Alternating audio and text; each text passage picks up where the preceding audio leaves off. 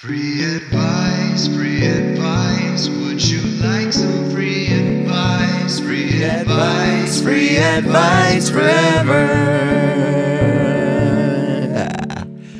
Hello and welcome back to the podcast. How are you guys? Wow. No way. So cool. Well, That's Rob Zaleski. and that's Morgan Beard. Hi. This is the part of the podcast where we don't give advice and we just fucking talk. Just whatever we feel like saying. Yeah, this is the free segment, and the next is the advice segment. Yeah. It was originally called free Comma. advice. And then we were like, Act one, free. people don't want to be typing in commas on their podcast app. You know, they just want to stick to the regular 26 letters in the space. So let's just call it free advice and they can figure it out later. We used to call it Fradvice for a phase because we were like, let's make it extra short. Mm-hmm. And then no one knew what that was. Yeah. And then we had a version of it where it was Fred Vice, and only people named Fred could write in asking about what a good vice would be for them. And we usually said cocaine, and there weren't that many Freds. So it's a dying name. Parents, please start naming your kids Fred again. Think about it. Was the last Fred Flintstone? Because he was a long time ago. Yeah, it seems like this is a really useful PSA that demands the national spotlight right now.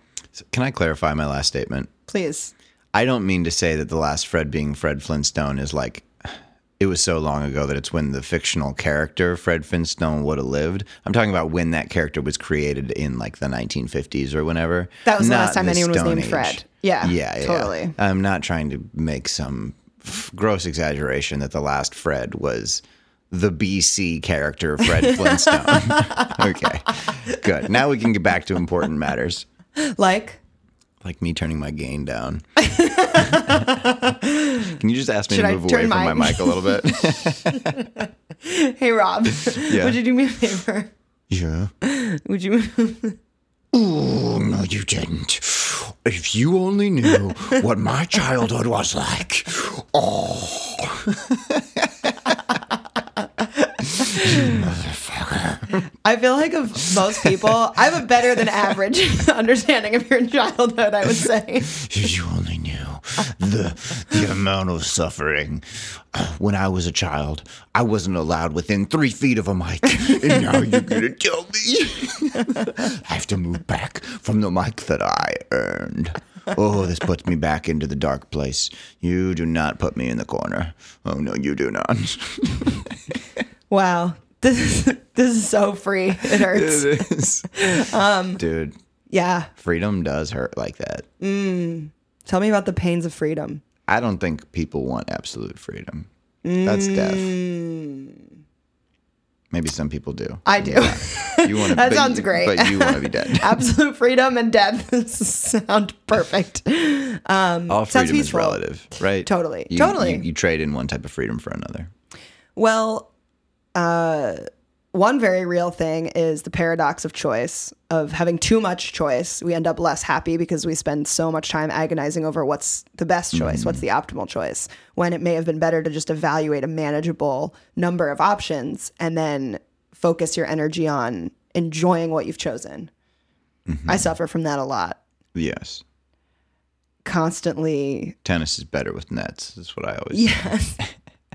Yeah, you have to have some structure to find the right balance of interest and challenge. Mm-hmm. Otherwise, it's just two people standing there with balls. Yeah. And that's no good. It's the YMCA sauna, where I've been making some great friends recently. Oh, yeah. Yeah. I have. Last time you talked about Mark. Yeah, so there was Mark in the sauna. Should we do another Sauna segment? Sauna segment. Inside the sauna. All right. Hot Tales. Sauna talks. Hot tales. with Rob Zaleski. So I go into the sauna this time. Yeah. And I started talking to somebody about Penn Jillette being on Joe Rogan and how I really liked this episode. Uh-huh. And another guy he was like, I don't know who that is. Penn Jillette. Which one? Okay. And So the guy was like, "Oh no, you know Penn and Teller. You've seen Penn and Teller. I'm sure you've seen them. They've been around. They're those like, Right. They're funny. They're magician dudes." Yeah. And then he starts complaining about Trump. It's like pretty quickly transferred. Wait, how did into that happen? What was the? I can draw the lines Okay. for you if you want, but Is it not interesting or valuable? Penn and Teller ran a show called Bullshit. Oh, okay. Which Okay, that's pretty clear. I'm done. Go on. And then it quickly devolved into like righteous indignation and the value of that and how Penn's great at it. And then this guy was experiencing some of his own and had an audience and started complaining about all the fucked up laws and all the things that he'd heard about. And some of it was pretty compelling and not like the same talking points that I had heard before about, Sure. immigrant holding facilities being inhumane and things like that Sure. are serious issues. But I've also heard talked about many times before, and it would be less interesting to me if someone in the sauna brought that up. So he had some new stuff, and I was hitting like 18 minutes at this point. So I just left the rest of the people in the sauna to just be recipients of this guy's tirade. What a great place where you can just excuse yourself because it's like, I'm literally will die if I stay in here. So bye. Exactly. And then they'd be like, You understand. I have to leave. if only I could have said that so many times growing up. I will literally die if I stay listening to this conversation. So, peace.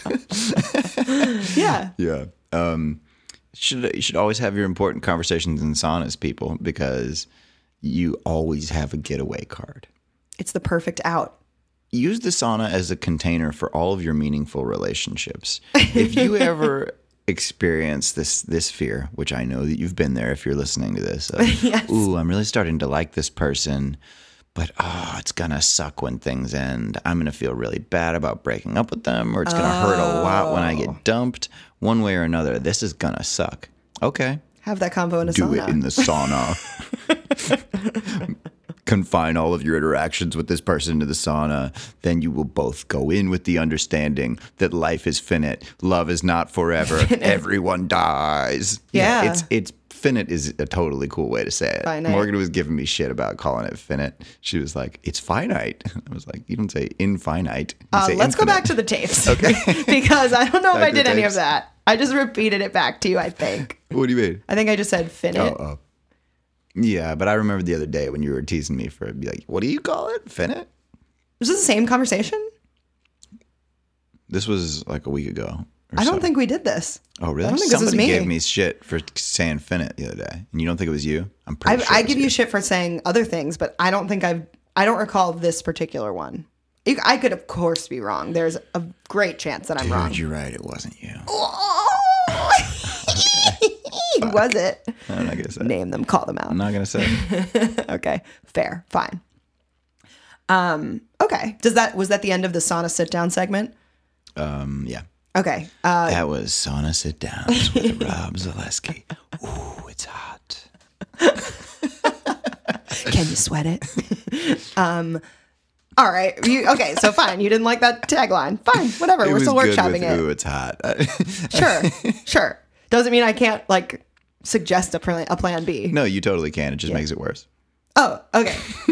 Cool. Well, then I'll just like leave and you can do the podcast and make all the good jokes you want and you won't have to deal with any bee crap.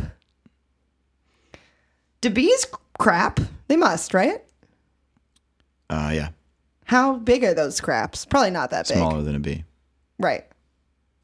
Like Wow. a lowercase b.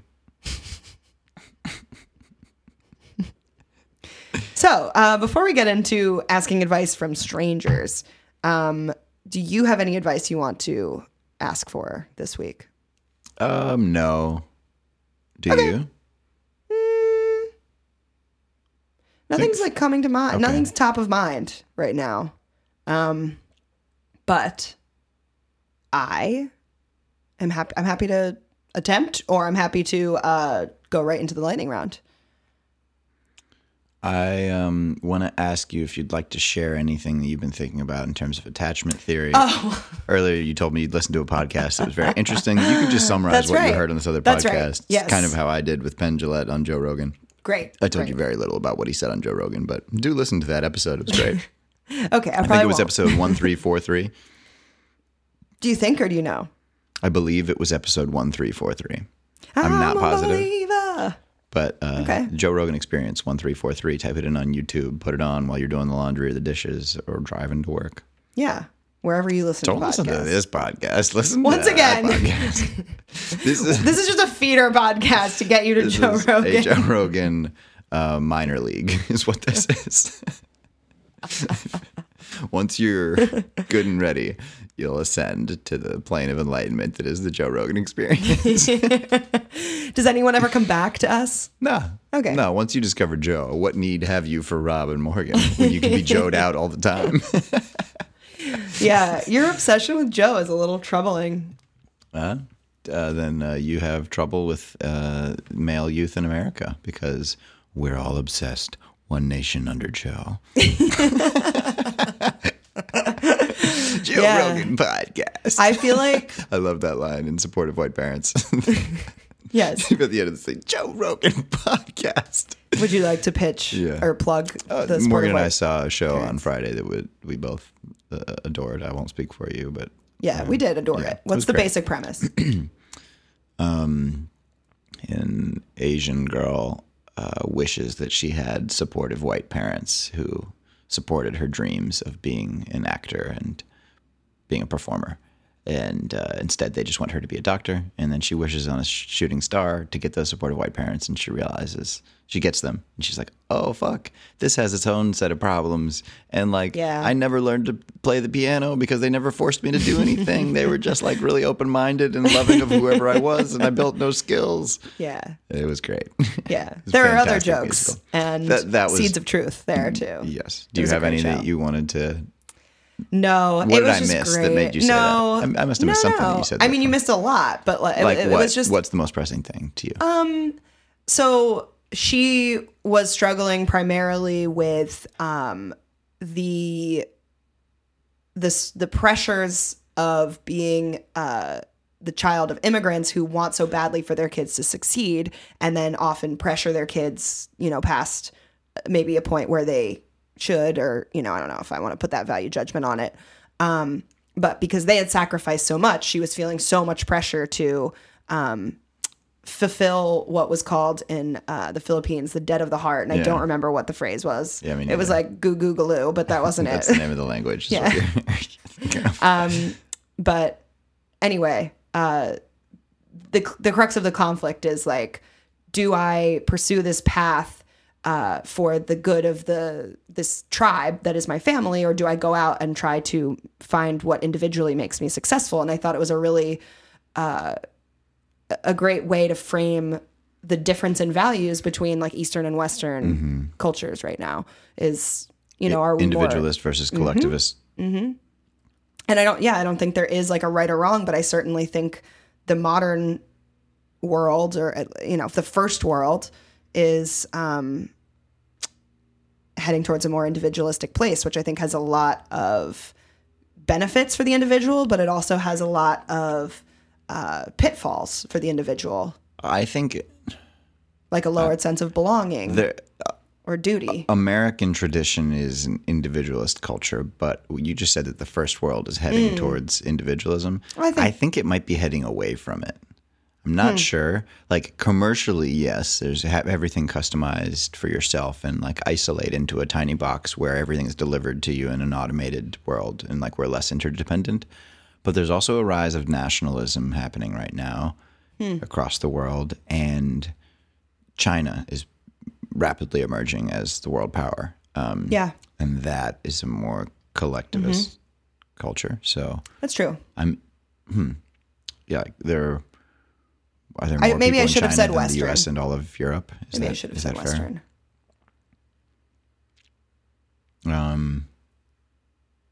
Yeah. Interesting. Either way, both have Yeah. strengths and both have weaknesses. And I think that the more we can strive for balance versus going headstrong into one on an individual and a group level. This is this reminds me of like altruistic selfishness or like the fix your own oxygen mask first. I think you can have a broad collectivist agenda and support that by individualist tactics. Yeah. For like a agree. collectivist strategy. I agree. And so I think, let's say that this character in this show pursues their performing dreams and is far more successful with that than they ever would have been doing their duty to their family and becoming a doctor. And that allows them to better support. That's the rapper buying their mama a new house. Like that trope. That I hope that that's how this story ends. For however autobiographical that show is, I hope that the main character, that Joy, finds even more success as a performer than she ever could have imagined finding as a doctor, and that it's like she proves that, hey, you never should have doubted, or maybe it's still reasonable to doubt, but proves that she made the right decision. Yeah.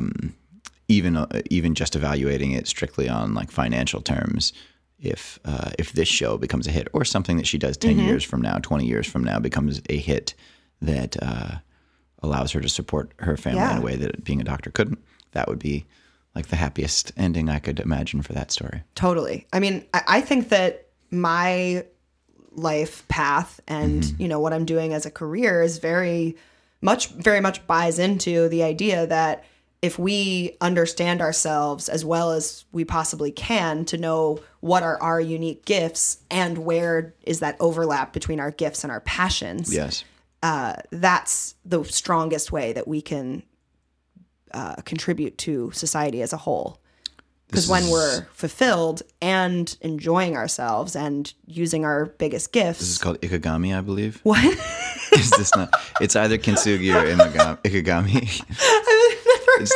It's a 4-circled Japanese Venn diagram, which is what you are good at, what the world needs, what makes you money, and what you enjoy doing. Yeah, great, And exactly. Your purpose is, or the like ultimate, I think it's called Ikigami, is in the center of those 4 things. And most people do some combination of 2 or 3, like what they enjoy and what makes them money, but not what they're necessarily good at. I think a lot of people do one. Yes. Or none. Some people just die or don't do shit. Some people just sit in the sauna, never leave the conversation, and then they're dead. Yes, they just listen and they are totally on board for all this Trump bashing stuff, and then they don't have any more sweat in their body and they shrivel into a raisin. Yeah. Anyway, so do you want me to quickly explain the attachment theory thing, and then we can go into lightning round? Okay. So I was telling Rob. Wait, before we get off the topic of supportive white parents, yes, I recommend this to anyone who's listening in Los Angeles. I was kind of hoping you would do that. Sure. Here I am doing it. It is at the Second City, Hollywood, on Hollywood Boulevard, Fridays at 8 p.m. going until December 13th. It's the last show, I believe. This is a really great show. It's like an hour long. I think tickets are $12 or something like that. It's hilarious. I've seen it twice. Profound. Rob's seen it twice. Great music, very funny, very touching. Anyone who has any parents would probably find some of themselves in the show. Yeah, totally. Yeah. Okay, so I was listening to this podcast today called Personality Hacker is the name of the podcast. And it was actually my psychiatrist recommended it to me for a completely different purpose. And then I've just kind of been like looking through their catalog and seeing what titles were interesting to me. And I've always been fascinated by attachment theory, which is basically the idea that, the ways that we were able to attach to or relate to our caregivers dictates how we approach relationships and feeling secure or not in them for the rest of our lives. Yes. And so they had someone on, and I wish I knew their name, but I do not. But you can look it up. I think the title of the episode is called Attachment Theory in Relationships, and the podcast is Personality Hacker. Okay. And he just did a really wonderful job of explaining attachment theory and the ways that it shows up in adult relationships. It was so clear, and the examples that he used were very like illustrative, and it was easy to identify. Okay, when am I acting from a position of being securely attached? When am I behaving more like the sort of dichotomous pair that he mentioned of the hailstorm type versus the turtle type. And so the hailstorm type, both hailstorm and turtle are examples or poles of insecure attachment. Yes. So a secure- hailstorm is giving lots and lots of in a way that hurts the other person. Is that you explain? Okay, I will. Don't worry. I was going to just leave you trying at to that guess. and be like, okay, bye. Turtle, I imagine, is obvious, is retreating.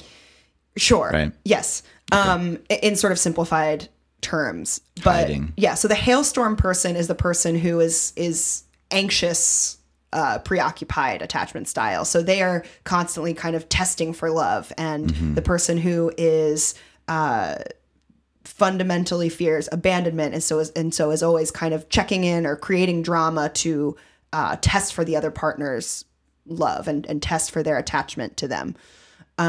Which ultimately, of course, pushes the partner away because that type often finds themselves with a turtle. And the turtle's fear is engulfment. So you got the shell. Yes. And What's the fear shell of do? rejection, fear of being known so fully that you discover their fundamental flaw and then you don't want to be attached to them. So sometimes those people will be like all self-righteous, but really they're just afraid to be rejected. Sure. I understand that. I know a good thing or two about turtles. Why is that?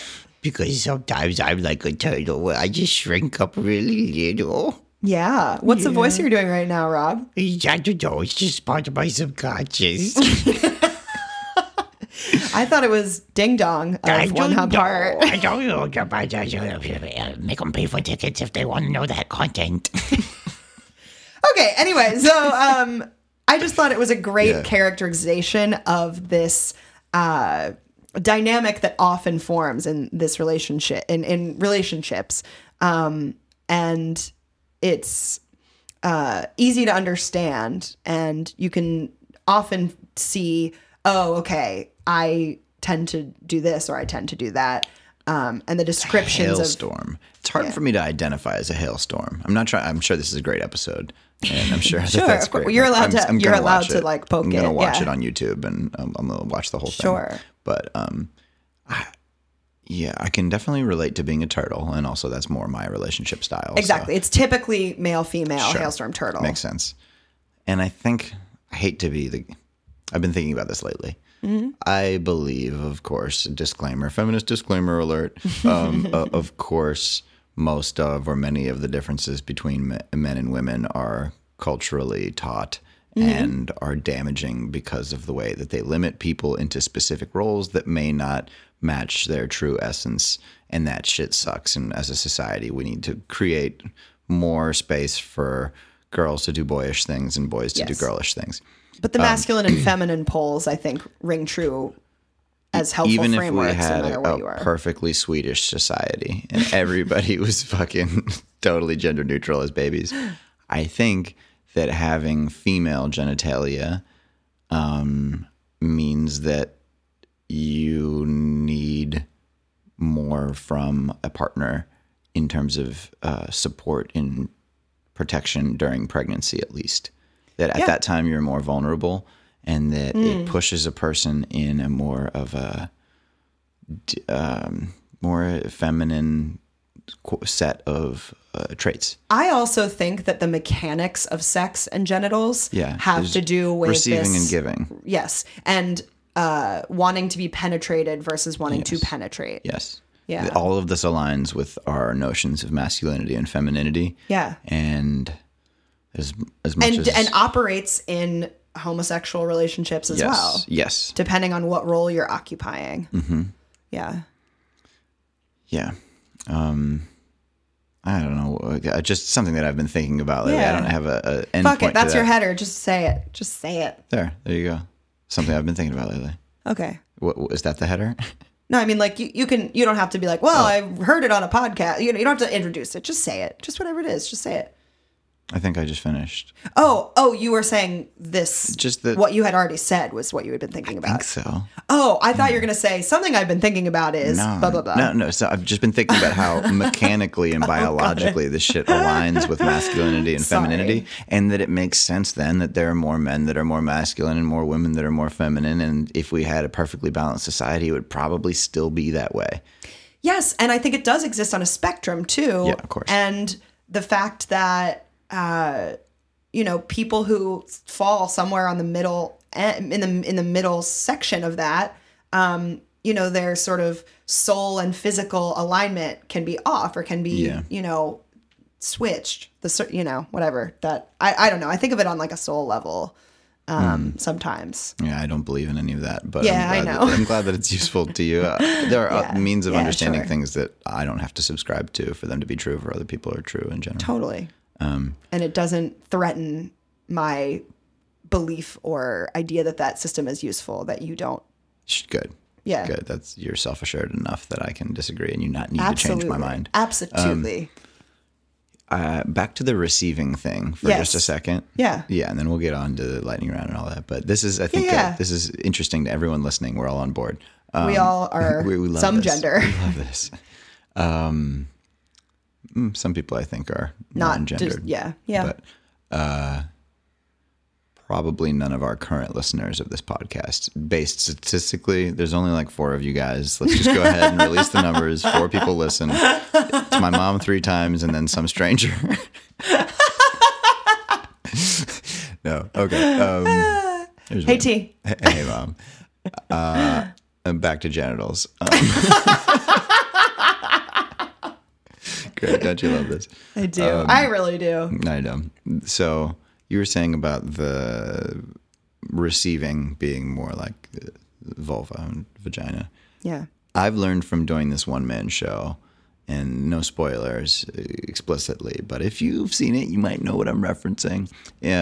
Women love the idea of men being penetrated to know some of what that feels like. And you personally... I feel like I'm the best example of that. Go ahead. Because I don't actually know a lot of other women that are like, well, I have to be able to penetrate my partner in the butt to really know them. I think women really enjoy the idea of like, oh, those men who are always slinging their dicks around, no idea of how it hurts and what effort it takes to take one. I wish that they would just get one up their own butt sometime. I think that's probably operating unconsciously in more people than they know. But like, I'm very aware of this belief of mine. Well, you've plumbed your own depths. I mean, you have a self-examined life. The subconscious of Morgan is so small compared to other people's who have never even shined a light on those dark places. And you take that light and you shine it everywhere and you say, what, me afraid to know something about myself? No, sir, Bob E. Joe. Well, thank you. You're welcome. Yeah, so... women really want men to have to take a dick, and men really want women to just have a dick that they have to give somewhere. And just, can't you see what it's like to have to keep this thing up and keep it directed and have to use it exactly? And the whole time it's wanting to come. Don't you understand what it's like for us? We all just want each other to feel our pain. And there's this like frustration that you don't know my pain. Yes. You don't know how hard it is for me. Is there anything else you want to say about that? Yeah. You don't know how hard it is for me. That's true. That's all I want to say. That's true. Is there anything you want to say in response? You don't know how hard it is for me. That's true. Okay. I feel like that was a perfect now that we've really end held to that each other. segment. Yeah, now we're both perfectly held. Wow, that's fantastic. What you got? Okay. So we ready to enter the lightning round? I think Rob so. is unzipping his hoodie Let's do it. to reveal 2 perfect nipples. Pew, pew. Oh, come on, babies. Who's thirsty? So I was going to start with a different question, but given the topics that we engaged in at the top of the show, Hell yeah. I'm going to go for this one. This question comes to us from Huntman or Huntman 45566. I think I hate women. They are so shallow, rude, and judgmental. I really hate them so bad. That's it. Okay. Yeah. Thank you for sharing your feelings. It was not my first instinct to respond that way, but I'm going to try to help you through this. Actually, I want to offer this to Morgan first. Do you feel like you want to respond to this person? I don't want to just take it automatically. Oh, no. I can respond. So, yeah, I mean, similar to Rob, thank you for sharing that. I mean, I think that in sharing it, you understand that you're implicitly looking for guidance on how do I alter this belief that I have right now, that you're finding them shallow, rude, and judgmental, and you're experiencing anger towards them or hatred. And, you know, at its core, without the context or the personalization of it, it's like, I'm sorry that you're feeling that way. And I think that probably you are asking for help to shift your belief system, because I'm sure it's causing you grief to walk around hating 50% of the people that you bump into. So yeah, I similarly to you, I mean, my first instinct kind of is, or well, maybe it's the opposite. My first instinct is to feel like, oh, compassion, because it's not like he doesn't hate me personally just because I'm a woman. He's not saying you are bad. You never met this guy. I've never met Huntman. And I think that everyone has the capacity to be shallow, rude, and judgmental. And so it makes me wonder, what painful experiences, have you had with women, especially recently, that have left you with that opinion? You know, I want to know, especially a long time ago. Yes, yeah, it's related. Thank you. I like that response, and that's similar to what I was going to aim at the pain. Great. Shallow, rude, and judgmental. So it sounds like you had an experience recently with a woman or a series of women that left you feeling hurt. And I believe this is a new idea for me, so I haven't totally fleshed this out yet, but from John Wellwood's Perfect Love, Imperfect Relationship, I'm toying with this idea that hatred is a useful emotion in showing us where we feel weak and what we feel powerless from. And so to befriend your own hatred and know it is to gain access to a signpost to those things that hurt you and make you feel like you don't have any control. Yeah. And I think that you've had experiences with women probably recently and probably a long time ago too that have made you feel small and powerless and out of control. Yeah. And maybe you need to express that anger now. I would hope that you do not express it to people who are undeserving of that expression. For instance, the next woman that you meet or have an intimate relationship with is not the person who is causing you this pain originally. Or strangers, women that you don't know. I think this is the reason that a lot of anonymous acts of violence or harassment or abuse towards women, it's a misdirected hatred. It's an immature realization of pain. I think if you focus on these frustrated, these hot, angry, unbalanced feelings for long enough and you allow yourself to feel them, eventually you will see that behind this grievance, there is grief. And if you can know that pain and allow yourself to be hurt and sad and disconnected, lonely, unloved, small, all the things that you were probably feeling that caused the fist tightening reaction.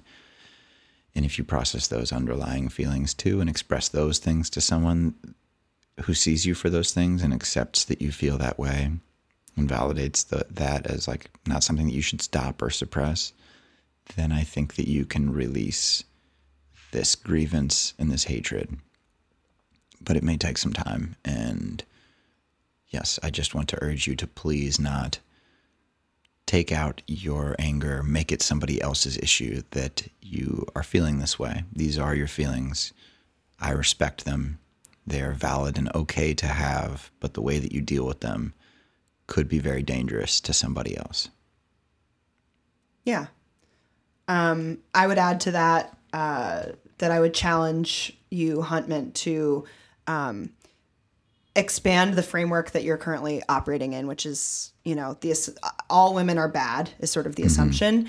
And then I wonder, are all men good? I wonder what ways can you see women as both having good and bad components? Yes. And seeing men as having good and bad components as well.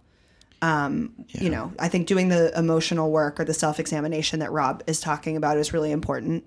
And I think on top of that is to recognize the gray area between good and bad and, the ways that people have all different types of characteristics. And like I think I said before, like men can be shallow, rude, and judgmental, I think just as much as women.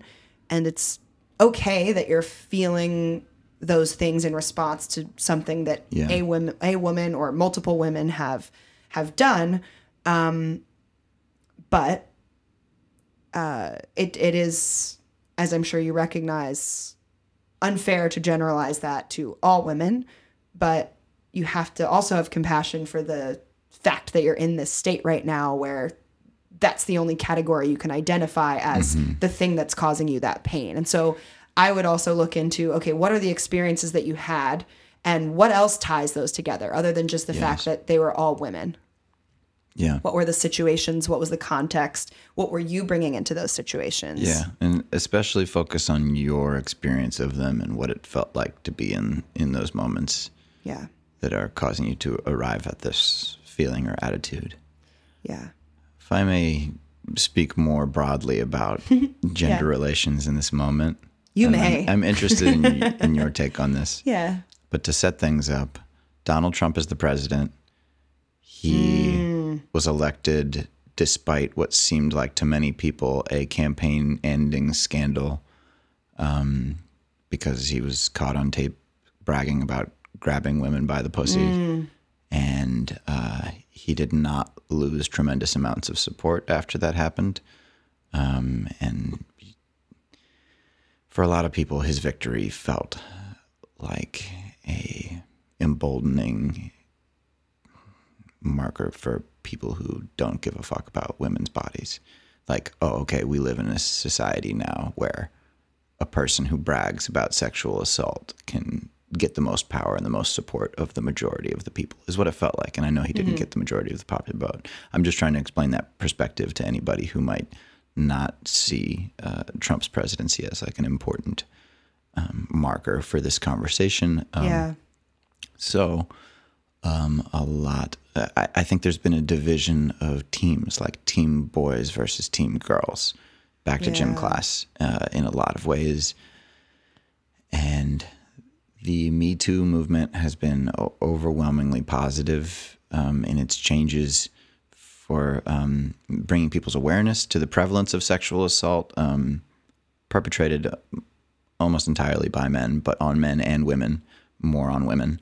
But for instance, the Kevin Spacey case and others showed that there are male victims of this as well, and it's a problem that affects everybody.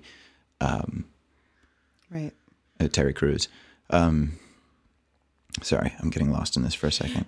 That's okay. I think one unfortunate negative externality of the Me Too movement is this men who believe that they've never committed sexual assault or like grossly overstepped a boundary are reacting defensively and attacking people who are saying things like believe all women or women don't lie about sexual assault.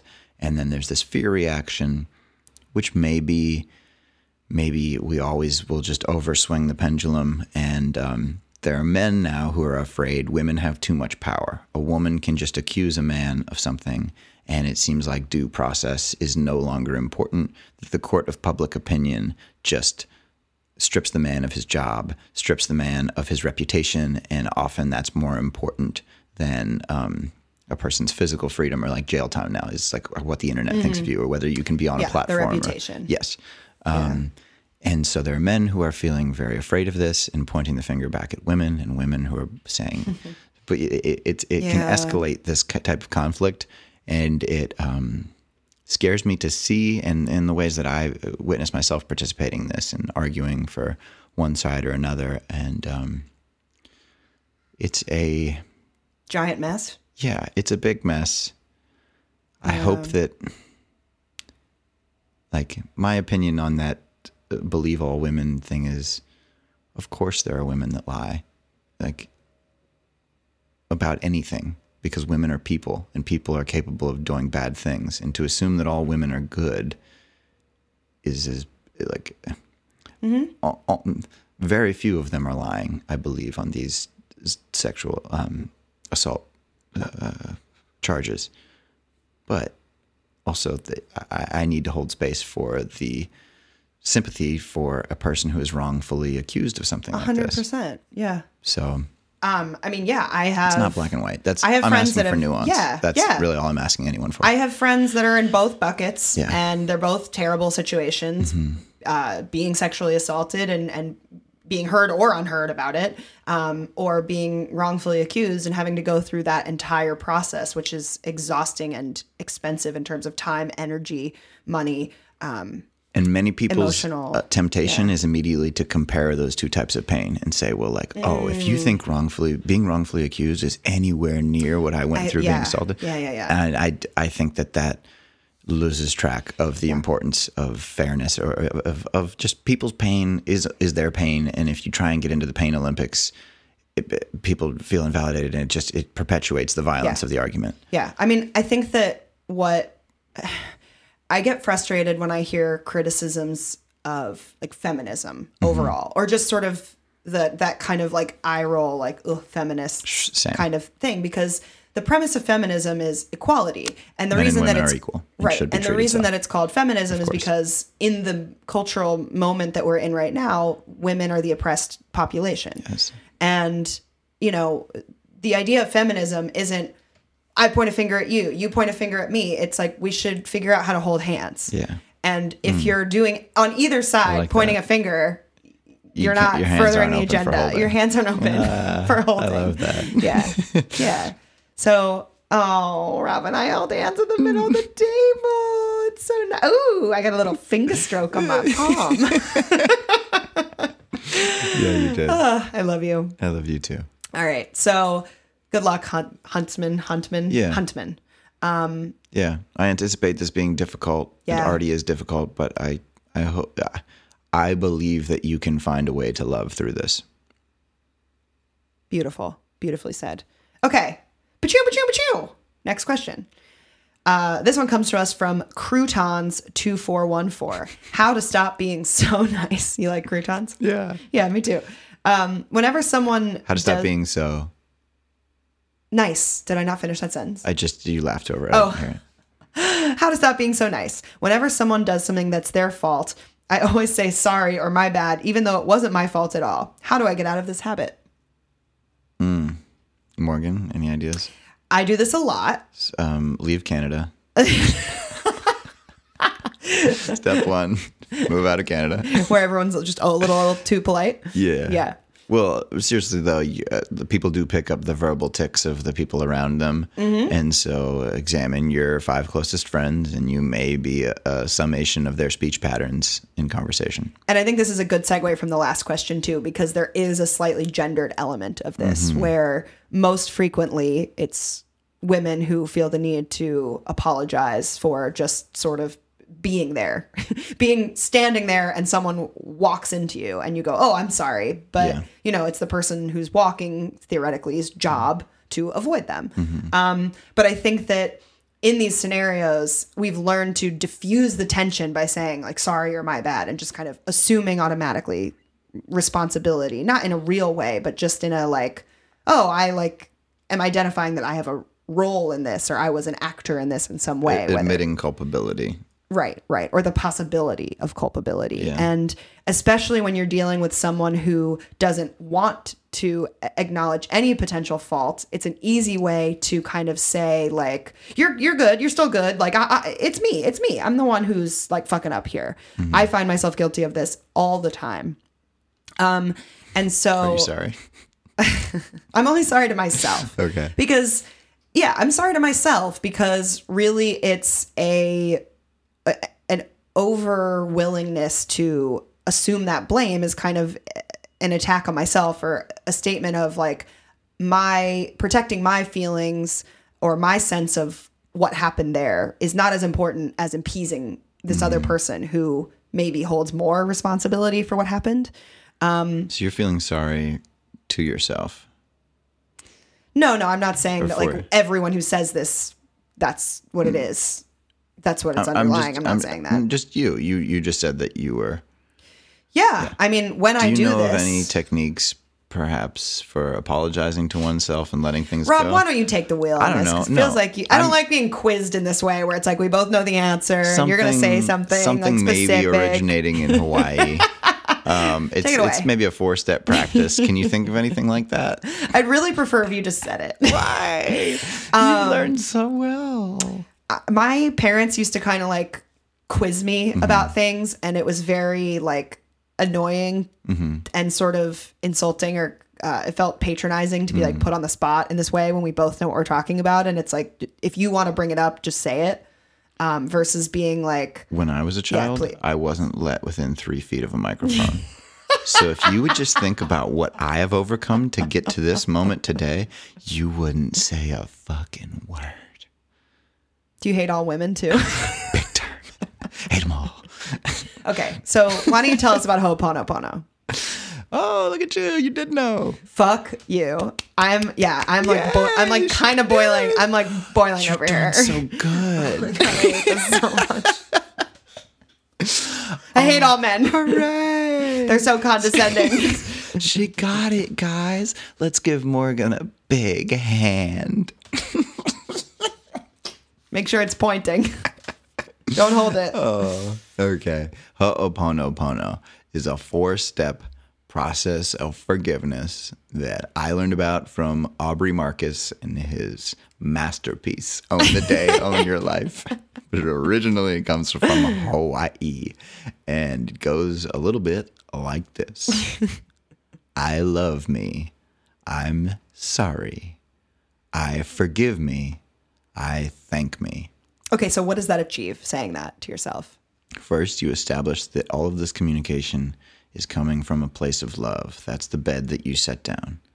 And then you acknowledge that you are sorry. And you're sorry for specifically what? In this situation, it's automatically apologizing for shit. It's always being sorry. I'm Yeah. sorry for being sorry. Or saying that I'm sorry when I'm not. Or I'm sorry to defaulting to Yeah. saying this instead of whatever, saying nothing or just being in the truth of what happened. I think I'm sorry for using language that belittles my experience Yes. and assumes that I am wrong and Yeah. communicates to other people and myself that message that Yes. there's something wrong about me automatically whenever there's a conflict. Yeah. So I'm sorry for that and sit with that and feel that. And then think of yourself stepping out of yourself and hearing that and say, I forgive you, giving yourself a big hug. And then thank yourself for forgiving yourself. And it might not take right away, but if you do this repeatedly and slowly and focus on it, you can really let go of some shit like this. Yeah. And it can be a very helpful practice. I've experienced that personally.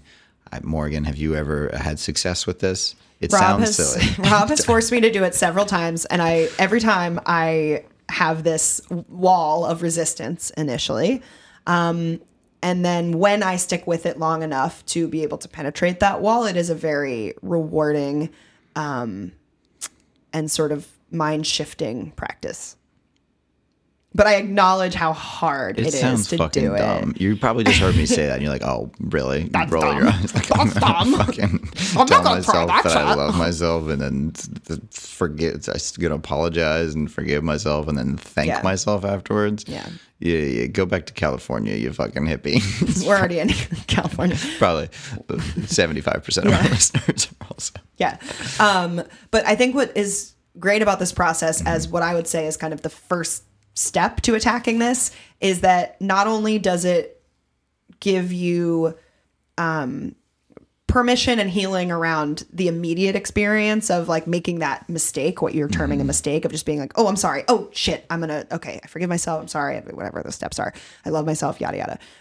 But doing this process repeatedly and earnestly and in a heartfelt way gives you the opportunity to strengthen the bond with yourself that will ultimately lift up that floor of kind of self-worth and trusting yourself and validating your own experience that will has potential to heal the underlying reason that you have that knee-jerk reaction. Yes. And then I think that the second step is to just compassionately develop mindfulness around every time that you say it. So when you find yourself now, even like after hearing this advice, you're not going to tomorrow stop saying, oh, I'm sorry, or my bad. So when it does still come up, now that you know it's something you want to interrupt, have compassion for the fact that this is an automatic pattern that you're trying to interrupt that's been in place for a long time. And just redirect and say something, you know what, instead of going, oh, sorry, my bad, oh, sorry, and getting caught in that loop of just like Sorry, apologizing yeah. over and over. I'm apologizing because I apologized when I wasn't supposed to, and I'll apologize for that, and I'll apologize for that. Take a breath and take a beat to think about, what would I have liked to have said there? And then state that instead. And every time you go through that process Go ahead. of consciously switching gears, you increase the likelihood that you'll do that in the future by carving a new sort of, neural pathway. Sick. Sick. Jinx. I was sitting around with some friends chatting. One of them was talking about how he feels he has to apologize for himself all the time at work. Anytime he suggests something, tells a story, it seems unappreciated, and he feels like he has to apologize, and the apologizing makes him apologize even more, and he feels stuck in it. Yeah. And we were sitting there listening to it and empathizing with him for a while.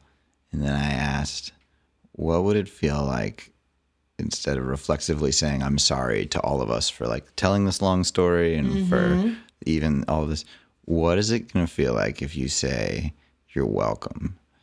And everyone started laughing. He started laughing really hard, and everyone else did. And I think in that laugh, I learned like, oh, there's some truth there that I stumbled upon of like, you're welcome. I'm sorry is an acknowledgement that I did something that was bad. And you're welcome is an acknowledgement that I did something that was good. Yeah. So yeah. look for those moments when something unexpected happens and you feel like relieving that tension with some communication to the other person.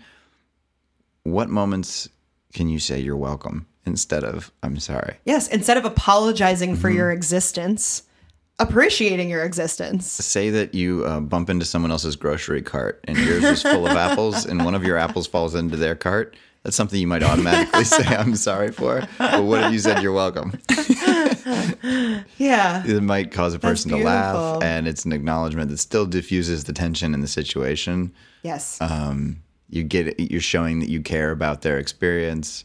You're like communicating the same things that you're communicating by saying I'm sorry, but you don't have to belittle yourself and reinforce that message that I'm bad or I did something bad. Yeah. And I love the idea of paying attention to the tension. That's something else that you can do, is noticing what that tension feels like before you are compelled to say that phrase.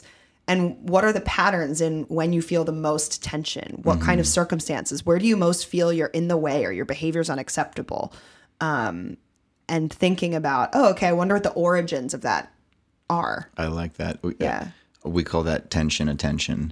And one Attention. one visualization exercise you can do is imagine your chin sprouting into 9 other chins going around your head. And then imagine focusing with all 10 of those chins. This is called a 10 chin attention.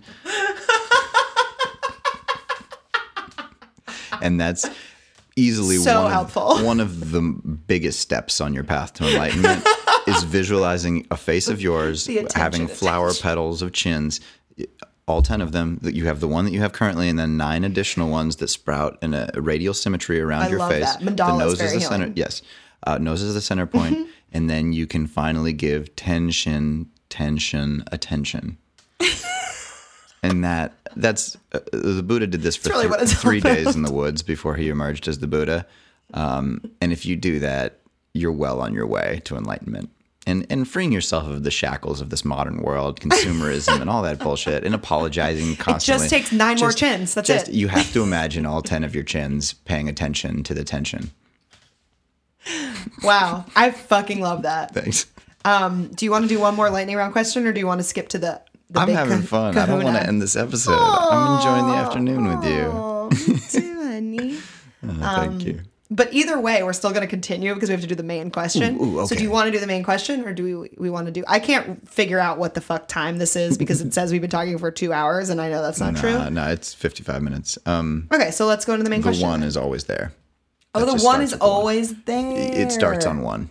Got it. Okay. It's weird like that. All right, so you ready for the main question? Yeah, let's do it. Okie dokie. This one comes to us from Isaac PK 24. Okay.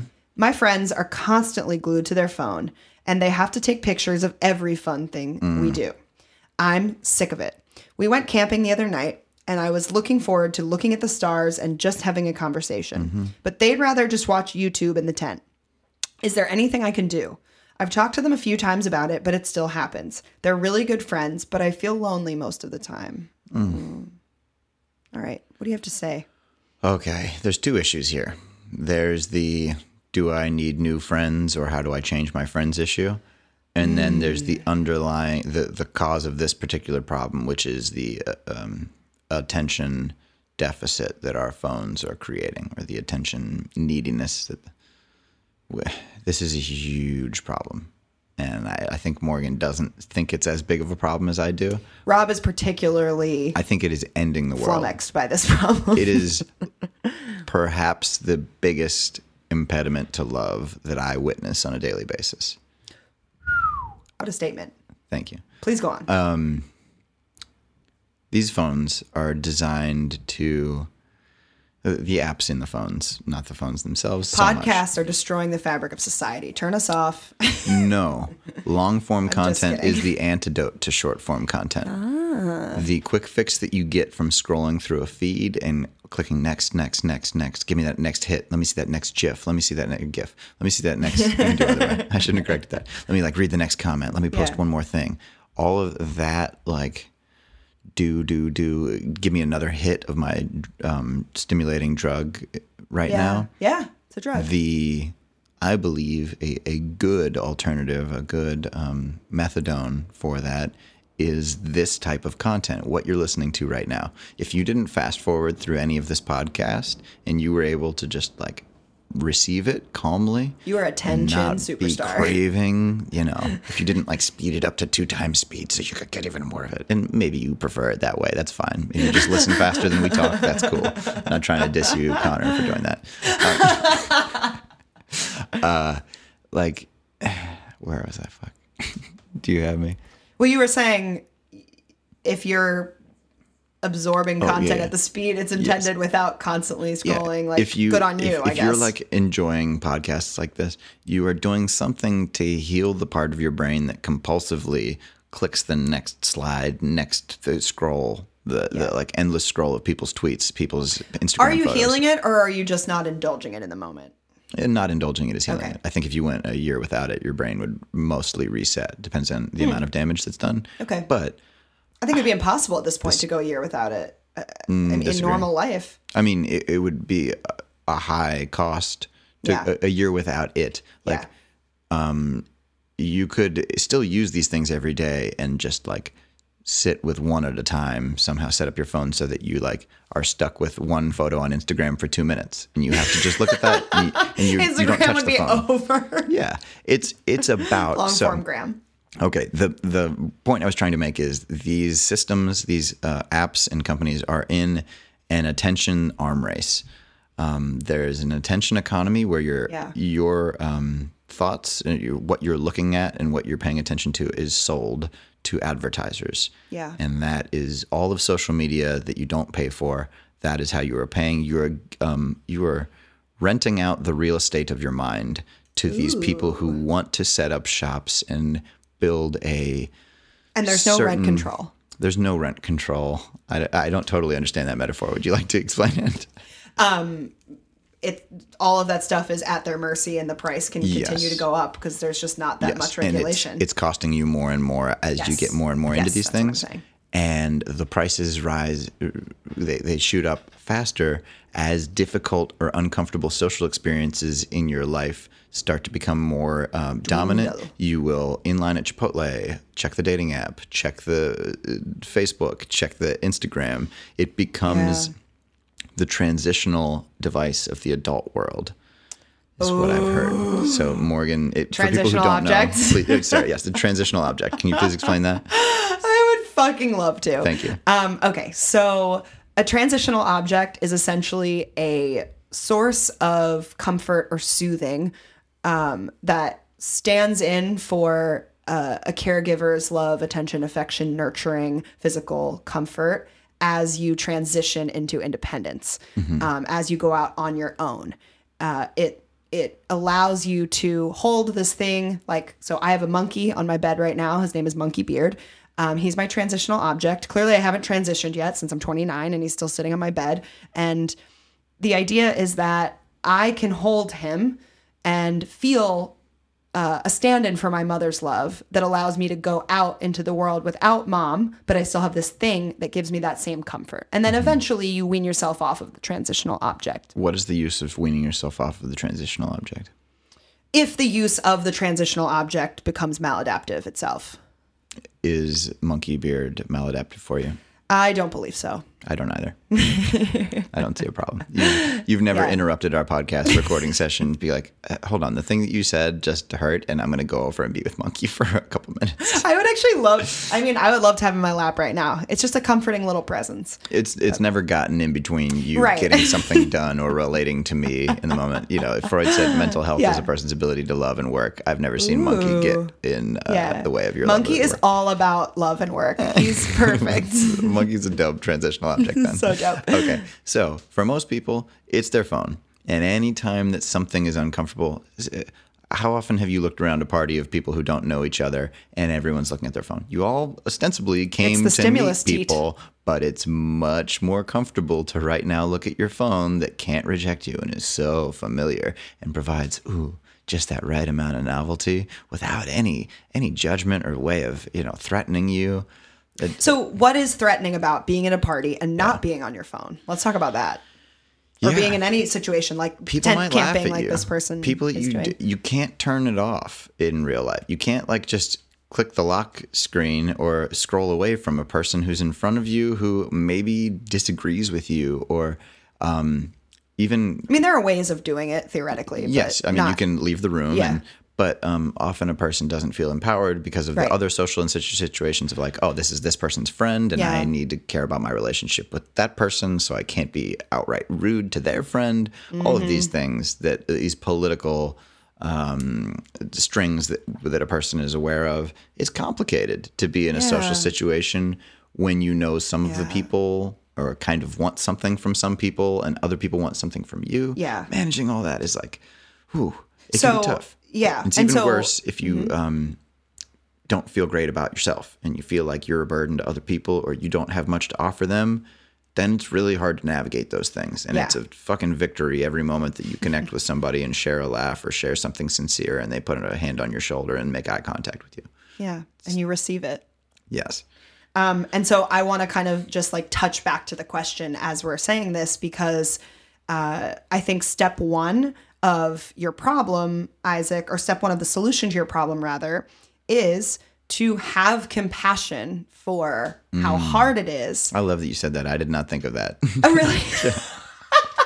I just wanted to fucking rail against the phone users and hate myself whenever I'm using my phone. So then love again, this. that's the like blank, that's the black and white thinking. That's the I hate all women. That's the, you know, whatever. I totally I'm hate sorry women. for my own No, existence. You totally because just proved to me that I hate women. Thank you. But my point is like all of these things are these black and white poles. And I don't hate black people though, just to be clear. Black people are chill as fuck. White people too. if you're listening and you're black, Rob wants to be your friend. Unless you're a woman. Unless you're a woman. Just kidding. Love black women. Yeah, that's true well, from what too I've many observed. No, it's cool. But if you're going to bridge this gap, like any, you know, I don't know what the word I'm looking for is, but like gap in thinking where people are pushing each other generally further and further away from each other on the spectrum and towards the opposite ends of the poles. Yeah. The missing area can't be filled in with hatred, criticism, judgment, all of that stuff. It has to be compassion. You're it has to be empathy. throwing grenades at them just makes them move Yes. farther away The from pointing you. versus the hand holding. Dude, I love this. Yes, What a and- beautiful thematic resonance for this Yeah, I episode. know. Go on. I don't mean to interrupt. No, you're so welcome. I love it because it's like, cool. I guess I kind of like, You're doing it. I did This it. is I fucking did it. I jazz. set it up. We're returning to the head of the song. This is so jazz. Yes. Let's go. And so even though I think it's fair to congratulate yourself for resisting that temptation. Because there's the, you know, but without being too self-congratulatory, but like Isaac, you want to get the most out of your experience of camping. You want to be in the present moment and look at the stars and have conversations. And you're finding it easier not to be sucked into something that's safe, stimulating, easy to relate over. You are wanting this deeper and slightly more difficult type of interaction. And so if you're going to approach your friends about it, it's really important that you put yourself in their shoes. Recognize that they're facing, whether they know it or not, And it's probably all unconscious. of the issue. Yes, it's Phone probably behavior unconscious. is mostly automatic. So it's really important that you understand that they're in this position of, without realizing it, so you can't point it out directly. You just have to use that to inform the emotional cadence of how you're gonna approach this conversation. To understand that they're afraid, to understand that they are uncomfortable, that they are clinging to this transitional object as a security blanket, as their monkey beard. And if you storm in there like the parent and you go, "You're too old for this," and you yank it away from them and you go, "You should be like me and not need this," that's not going to get them on your team. Yes. They're just going to be mad and demand their phone and Yes. check So- their Apple Watch instead. What you would do potentially is go in and start from the premise of relating to them Yeah. through this transitional object. So You start texting them. Hey, check out this star, and then send a picture. Send a little live photo of a star, not a shooting terrible star. idea. That's not a terrible idea. And then, I love changing people's minds through satire like this. They'd realize like how ridiculous it is that this person just sent me a live photo of a shooting star when it happened just over my head, and Yeah. I'd choose to look at it through the screen instead. Yeah. Oh, it's fucking! Whenever you go to a concert and everyone's watching the concert through the little screen on their phone, it's like you're at the concert right now. This is not going to be a good video. Why are you taking this? There's a professional videographer. You can look this up on watch the music video on YouTube. What the fuck are you doing? Ruining everyone's experience by holding the tiny screen and looking at this pixelated image instead of seeing the thing in front of you. Yeah. Okay, so let me speak for the perspective Don't of do that person. Don't do what I just said, Jan.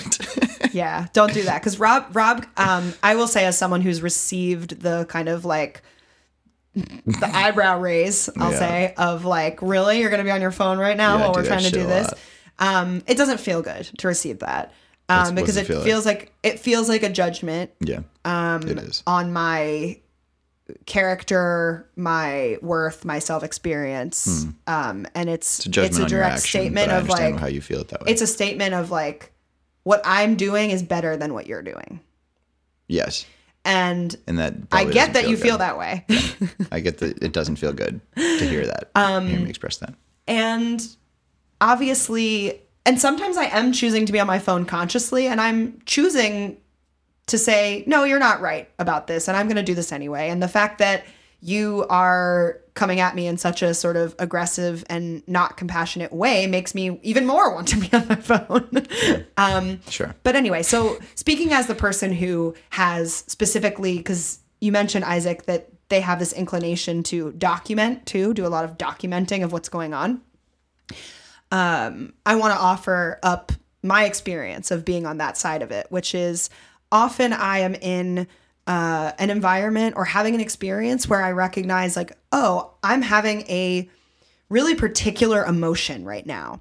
And I want to take sort of a emotional snapshot of what's going on. And I want to have this little fragment.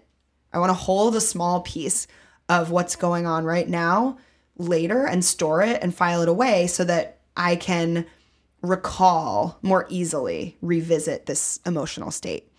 And having an image, I'm a very visual person, so having an image to touch back on brings me right back to that emotional state.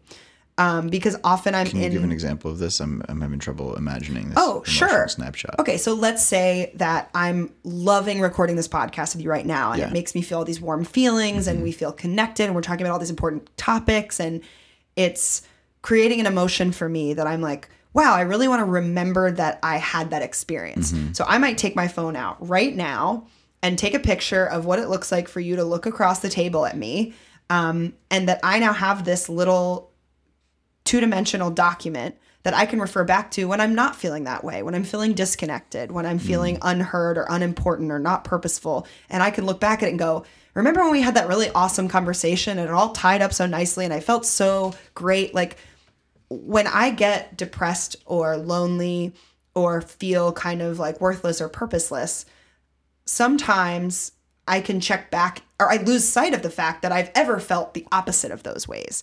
And so having that little bit of documentation that proves to me, oh yeah, this isn't always the case. I'm kind of, that's an irrational thinking. What? You're saying looking at the photo that you've taken in your phone? Yes. I don't always do that, but I want to. Sometimes I'd like to explore the limitations of that strategy because I think it is good. I think that it is not the only way to take a snapshot of something. For sure. And I want people to know. Basically, what's our question asker's name? I want to support this Isaac's perspective. Yeah. I'm sort of talking to Isaac's friends now. Thank you. Having the phones out and knowing that anything that we do in public or at a public place, even hanging out with your friends who you trust somewhat, may be live streamed onto Facebook Live or Periscope or Instagram Live or whatever other service, or just photos of it posted even, or just a quick video. But it could be live, and there could be other people. Anyone in the world can be watching what you do right now. It's why everybody's so fucking awkward at parties too. It's because like if you make that a layer full of self-consciousness. Yeah, because you know if you throw up in the corner or whatever, some asshole is going to get their phone out and be like, "Look at this dumbass, got too drunk." And so people are afraid of each other because you have the tool of, I have a lens that I can invite the whole world into your shittiest moment right now. And your phone is that. It's a weapon. And people feel it that way. That's why everyone was punching people with Google Glasses on. They didn't understand the technology. And they were like, this person has a camera that they're pointing at me and it's broadcasting it to the internet. You know Google Glass, this technology. Yeah. The smart glasses. People fucking hated it when people wore those into bars and like no I Google get Glass. that for sure. Yeah, nobody, because people want to feel safe, and it's like if there's a what's it called, a one-way mirror, that the whole world can stand and watch you in this moment. No one wants to get vulnerable if somebody has a device that is capable of doing that and it's out and they're using it constantly, and you don't know like, what are they doing with these pictures? Are they videoing me? Who are they sending this to? So it makes people uptight and unsafe. And if you're using your phone for anything, know that some people may be interpreting it as, is this person recording me somehow? Is this person sharing what I'm doing right now with the whole world? And that, Morgan and I are very uncommon in how much of ourselves we're willing to share with the world. And that's why we've partially pursued this artistic path, is like to do that. But most people rightfully or have great reason to not want to share Yeah. their sexual history, their drug experiences, their greatest pain, their relationships with their parents, whatever the fuck it is, Yeah. with other people. And so then they're never going to talk about anything vulnerable if it's a situation where people's phones are out. Yeah. And the last thing I want to say about this is I was a volunteer at the Zendo camp at Burning Man for people having challenging psychedelic experiences. And they were like, part of the first principle is creating a safe space for people who are having a tough time. Part of your job is to be a defender of this person. And some people are going to be doing something ridiculous and you're going to be like there with them. And then somebody riding by is going to get their phone out and start recording. And your job is to go over to that person and say, hey, do you mind not taking a video or recording this right now? This person didn't give you consent to do that. And you have to defend them in that way so that they can have a cathartic experience or an emotional experience or something that might look silly that they don't want other people to be seeing. And that hearing them like share that advice to a room of 400 people, I felt so validated. Like, this is a big deal. And that is a righteous thing to do, to stop bullies who get out their phones when somebody is making a fool of them. It's a different thing if somebody is like police brutality or something, then you're documenting a crime. But when someone's just doing something that's embarrassing and then somebody's like, I'm going to get some likes, I'm going to get some clout because I'm going to post this online. Everyone's going to laugh at this person with me. Fuck you. Put your phone away. Okay, so I want to say a few things in response to that. And this is a really, you've provided me just the ideal segue. Good. I think that this is an issue that people feel very sensitive to and have immense personal connection with because of the sort of transitional object quality of it, where it's like, these are these objects that are on us all the time. They're extensions of our bodies, basically, at this point. We're all cyborgs. I hope everyone's on board with that theory because it's happening. Sure. And so we feel very like protective of these devices and our behaviors around them. And so I imagine that they're, just based on how much emotion came out of you in that expression, there's something there for you to explore that I think informs your particular resistance to phones. And I know for me, when I'm feeling particularly attached to my phone, there's something emotional for me to explore that underlies why I'm defending it. And so... would you like to explore those things, or is that a deeper topic than you want to cram into? Well, here's an example. Okay. One of the things I was going to say when I was finishing the justifying documenting things in photos, I know that I could take a mental snapshot of this, but I feel vulnerable relying on my brain as the mechanism to take a snapshot because I have a belief that my brain is faulty at capturing memories. So knowing that I have it on my Particularly phone, more faulty than others. yes. So knowing that I have it on my phone is just sort of an anxious protection against that. So I know that that's my issue, and that informs my defense of people who photograph things. Are you saying the issue is your brain or your belief about your brain? Both, potentially. More my belief about the brain. But so Isaac kind of proves my point here, which again, I think is a great fodder for actually connection between you and your friends, which is your attachment to your friends not being on their phones is informed by the fact that you feel lonely with these friends because their attention is elsewhere. Yeah. And so I would argue that on an unconscious level, and this is why the conversation has to be dealt with in sort of a just so pretty tactful and deft way, is that they're on their phones too because they're lonely to some extent. And so how do you make it a connection about we're both lonely and vulnerable versus you're doing this thing that I don't approve of? And that's where we bridge that gap. How do you do that? I love that way you framed that. Yeah. Oh, thank you. Well, I mean, it kind of depends on the context. So if I'm Do you looking at text this or do you particular speak about context, it in person? I think that since you're the one sort of observing this as a problem, you may be the one to have to concede a bit in the solution because you have a layer of consciousness about it that they don't. And so you're going to probably need to be the one that kind of, sidles up to them watching whatever they're watching on their phone, puts your arm around one of them and is like, hey, what are we watching? Make it an activity that you share. And then once you guys are sharing in this attention, how do you use humor or creativity to divert everyone's attention to something that's more interesting to you and is away from the phone, or to something that you want to do, but you create a way that the phone can be involved in a way where it's less of a focal point. Yeah. So it's like, hey, come outside and see the stars with me. You'll want to take a video of it for sure. You know, it's almost like a parenting technique where, you know, your kid is fixated on something and you don't want to just yank it away from them. You want to participate in it with them and then go, ooh, like what's happening over there? You know, You like rock and roll? Well, here's some Christian rock and roll. Here's some Switchfoot. sounds just like what you're listening to, except they talk about exact God's same love instruments instead and of a melodies, boyfriend. but there is some Jesus sprinkled in. Exactly. And It's you like won't be having sex anymore. marketing is just like, what's the bubble you put around it? What's the speak package their you put your message in? language. Speak their language. Meet them where they are. Meet them where they are. Don't require them to learn Arabic before letting them read your holy text. Talking to you, Islam. It's the only true way to experience Islam is to learn Arabic in order to read the Quran. It's not supposed to be translated, apparently. Of Right. course So it has. sets up a barrier, Yeah, is what you're saying. Bullshit. It's a big barrier. It's a terrible marketing idea. Not criticizing Muhammad, not going on the podcast criticizing Muhammad's marketing Right. scheme, but whoever was But- in charge of this choice. Guys. Yes. And I think unfamiliarity breeds fear. And I think that's, you know, probably a part of why we see so much hatred against the Muslim community. Is because we they don't didn't understand it. translate It's the the most Quran foreign. No, into- I'm just saying it's symptomatic. It's symptomatic of a culture we know very little about. Yeah. Not knowing something breeds fear of difference. Yes. So anyway, do you have anything else that you want to tell our friend Isaac I do. about how? I want to Yeah. pat myself on the back first for I believe that I've done that with you and with other people that I see, like that I'm trying to approach in a social situation. But if I'm seeing them on their phone, I ask them, what's going on your phone? Like in a what are you looking at your phone for way? Yeah. I'm asking like, hey, what's interesting on there? Because it's something that you are okay with sharing with me.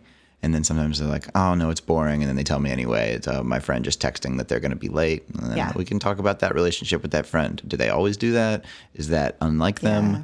And then they get to talking about their friends. They're really talking about themselves. And bam, Yes. I'm in. But if I just That's a great started one. by criticizing their phone being out and be like, what's so interesting on there? Then it's setting up an adverse. They're like, oh, here's a person coming over to criticize me. Yes. And I think that since you've already had this conversation with these friends, they may have an inherent sort of skepticism or guard up, and they may see through your attempt. And that's why it's really important to really connect with the underlying reason. You need to go deep undercover. You need to buy an iPhone 1 that no longer works and act like you're tapping it and looking at things on the screen. And when people are like, that screen's blank, you're like, no, it's just one of those screen protectors that you have to look at the right angle or else it looks like it's blank. And I'm very private about what's happening on my screen. And then you keep using this and you act like you're scrolling through things. And then you're like, hey guys, I'm even deeper into my phone than you guys. Look at how long I've spent looking at my screen time is more than the hours there are in the week. And then you fucking start to see the light. They start to follow you, and then you lead them out of the phone world into the real world by being like, oh, guys, there's this new app called The Sky, and it's fucking sick. Check out this new app. It's got so many downloads today. You can see all the constellations when the signal's good. There actually is such a cool app for that shows you where all the constellations are and the planets and the moon. It's so ruined cool. so many nights of stargazing for me because I'm like looking at the screen again and wondering, what's that one? What did someone 1,000 years ago call that one? Instead of, this is literally Walt Whitman wrote that poem when I heard The Learned Astronomer about this topic, about like Really?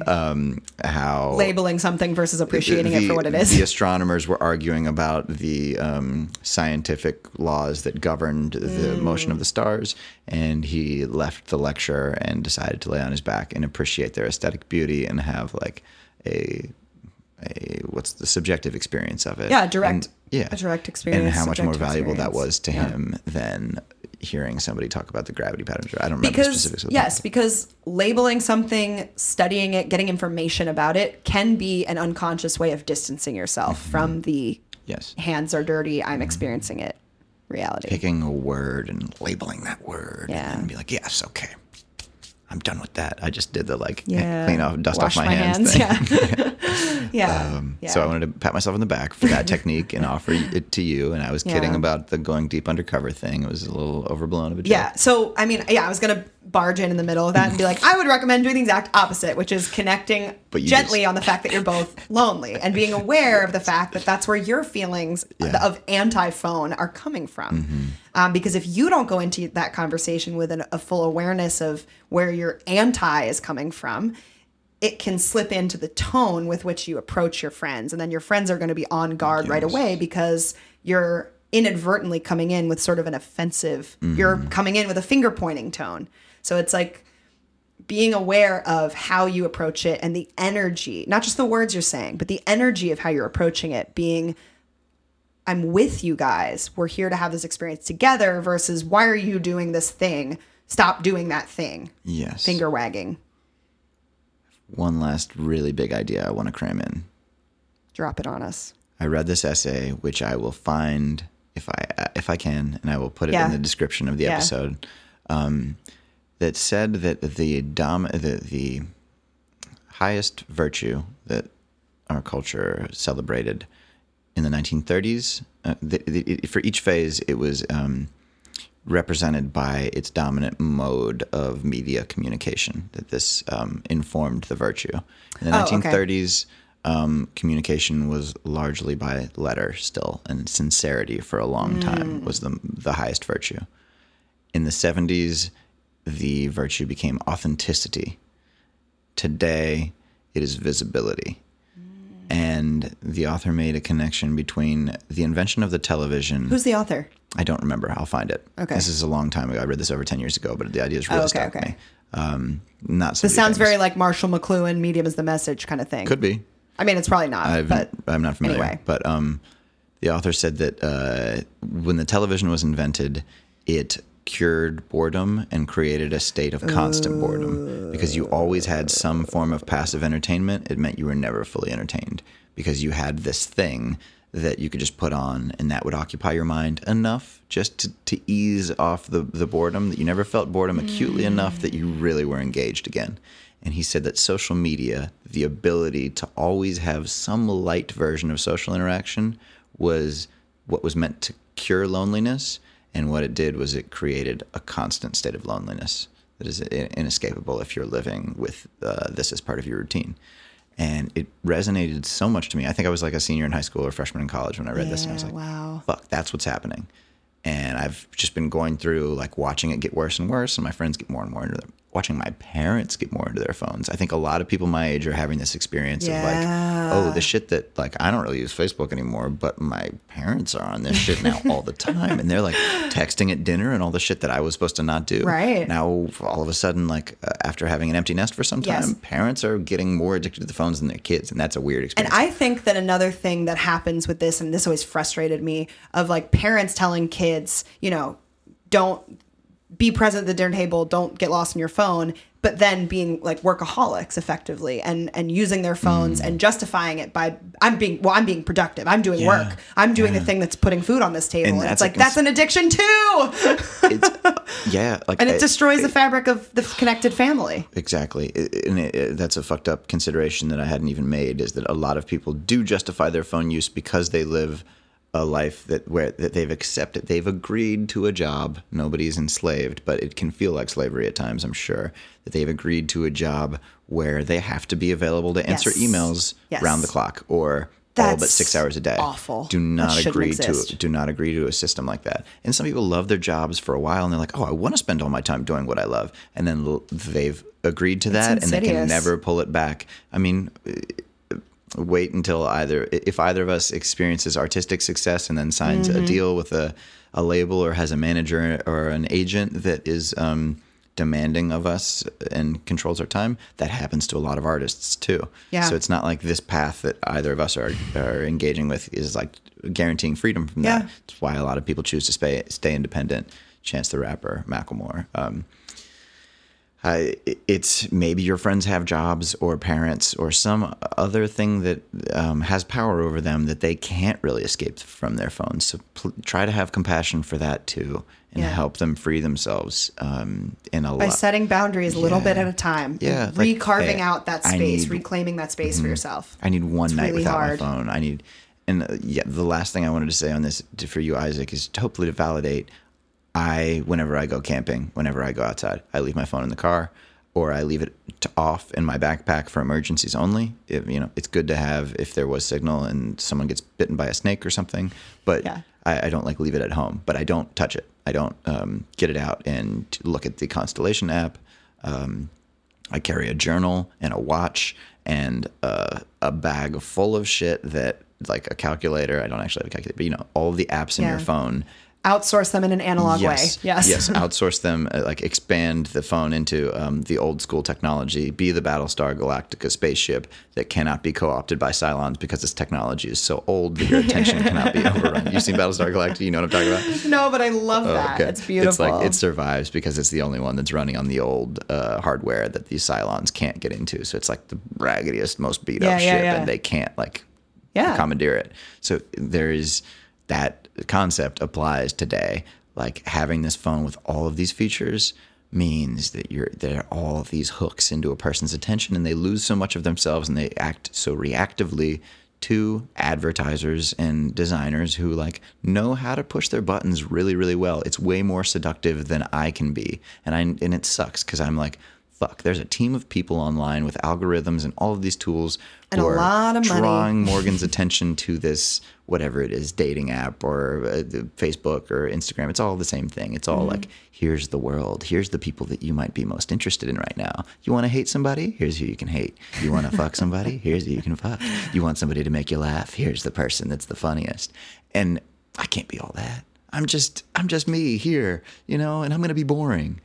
And knowing that I've got a phone to compete with is like, oh, fuck, I got to be on. I can't compete with that. It's like the sex robots thing.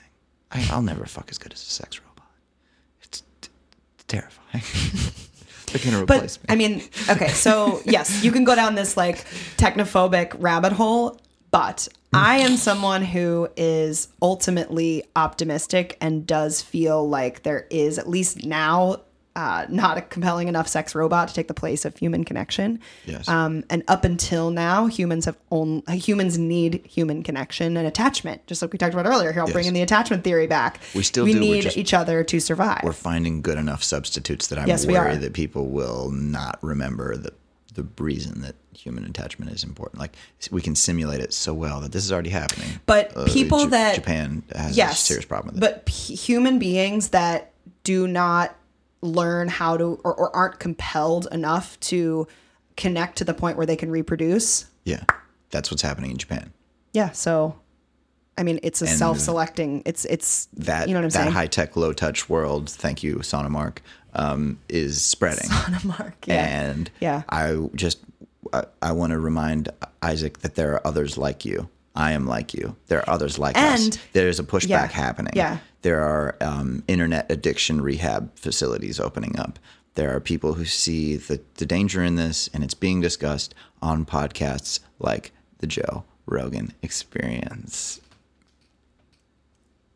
If you would only plug our podcast with one half of the fervor that you talk about fucking Joe Rogan. But anyway, fuck it. Joe Rogan's brought to you by the Cash App and Squarespace plus MeUndies. Oh yeah, you wanted to do fake ads. I want to do all of Joe Rogan's ads for him. Help Joe make a little extra cash.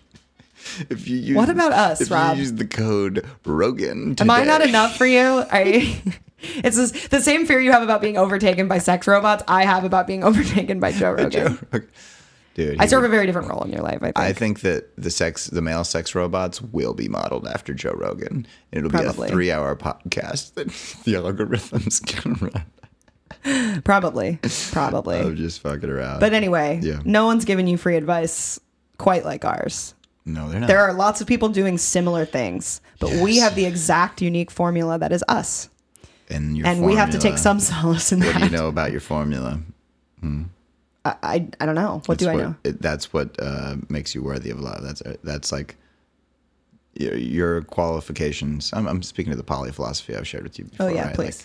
Okay, so I wasn't sure what that question was driving Morgan at. and I have both engaged in open relationships where us or our partner has felt threatened by the presence of other people, and it's easy to cling to, oh, that person's is skinnier than me, or that person's taller than me, or that person's got more money Whatever than me, the specific things that we are self-conscious whatever about. you're insecure about, and whatever is most apparent about them, and it may be something that your partner actually really likes about them too. Yeah.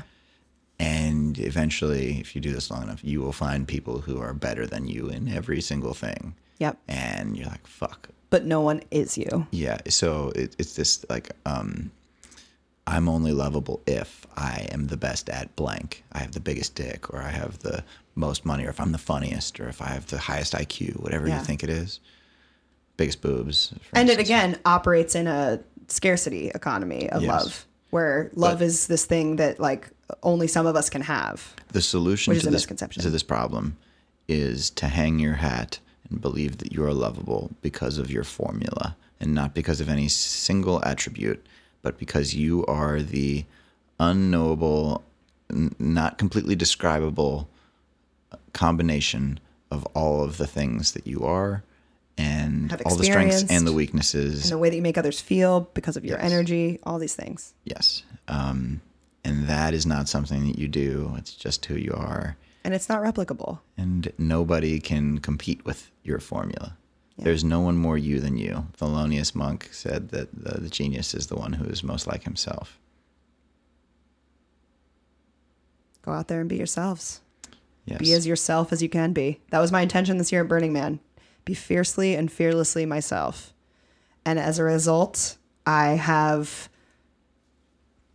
really, really up-leveled and embraced a lot of things about myself and led myself down the paths that are ideal for me. And I'm doing the hard work of like building towards those things. And those are often the scariest things because they're the things that you most crave to move towards. It has been a joy to watch you bloom in the sunshine. Oh, thanks. You too. And we can't wait to watch you guys bloom too. I mean, I don't know. We may never get to watch you, but... Oh, we'll be watching. Because someone put up an internet video of you throwing up in the corner. We're live watching. Streamed. Yeah. We're watching and we're laughing. Yeah. But seriously, anything that we can do to answer your questions, hold you accountable to being those best versions of yourself, fucking let us know. Email us. freeadvicepodcast@gmail.com. We want to support your journey. It makes us so happy to receive a question. Even if we don't use it, it's so nice to receive emails. Yes. So if we you're need listening to validation too, guys. Yeah. And the people on Reddit who respond whenever we answer your questions, that feels great. I know some of you guys have started listening to episodes that you're not featured in, and that feels awesome too. I'm glad that some of you have joined this community, and we'd love to hear from you. Again, you can email us your questions at freeadvicepodcast@gmail.com, or you can just keep posting on Reddit and get in the whole community, and maybe we'll stumble upon it that way. Yeah. But, post your question and maybe tag us in the question on Reddit. Is like, I'd also like to hear from the Free Advice guys. I didn't know that was a function. Oh, please do that. You'd have to use my username, whatever that is, whatever I responded to your initial question with. You have to just link me, and then I'll see the notification. Yeah, so go back to that post and look at my response, and then link that. I'm pretty sure my username is Morgan Beard Coach, but I've never pretty much done anything on Reddit, so you won't. Yeah, it'll be coming from Rob, which I think is Bob Joe Raps, but I don't want to get into spelling or like that on the pod. You'll find it if it was on there. All right. What did you think of this? I thought it was great. I thought it was long. Because here we are coming up on lots of time. But there's a lot of good shit in it. I mean, yeah.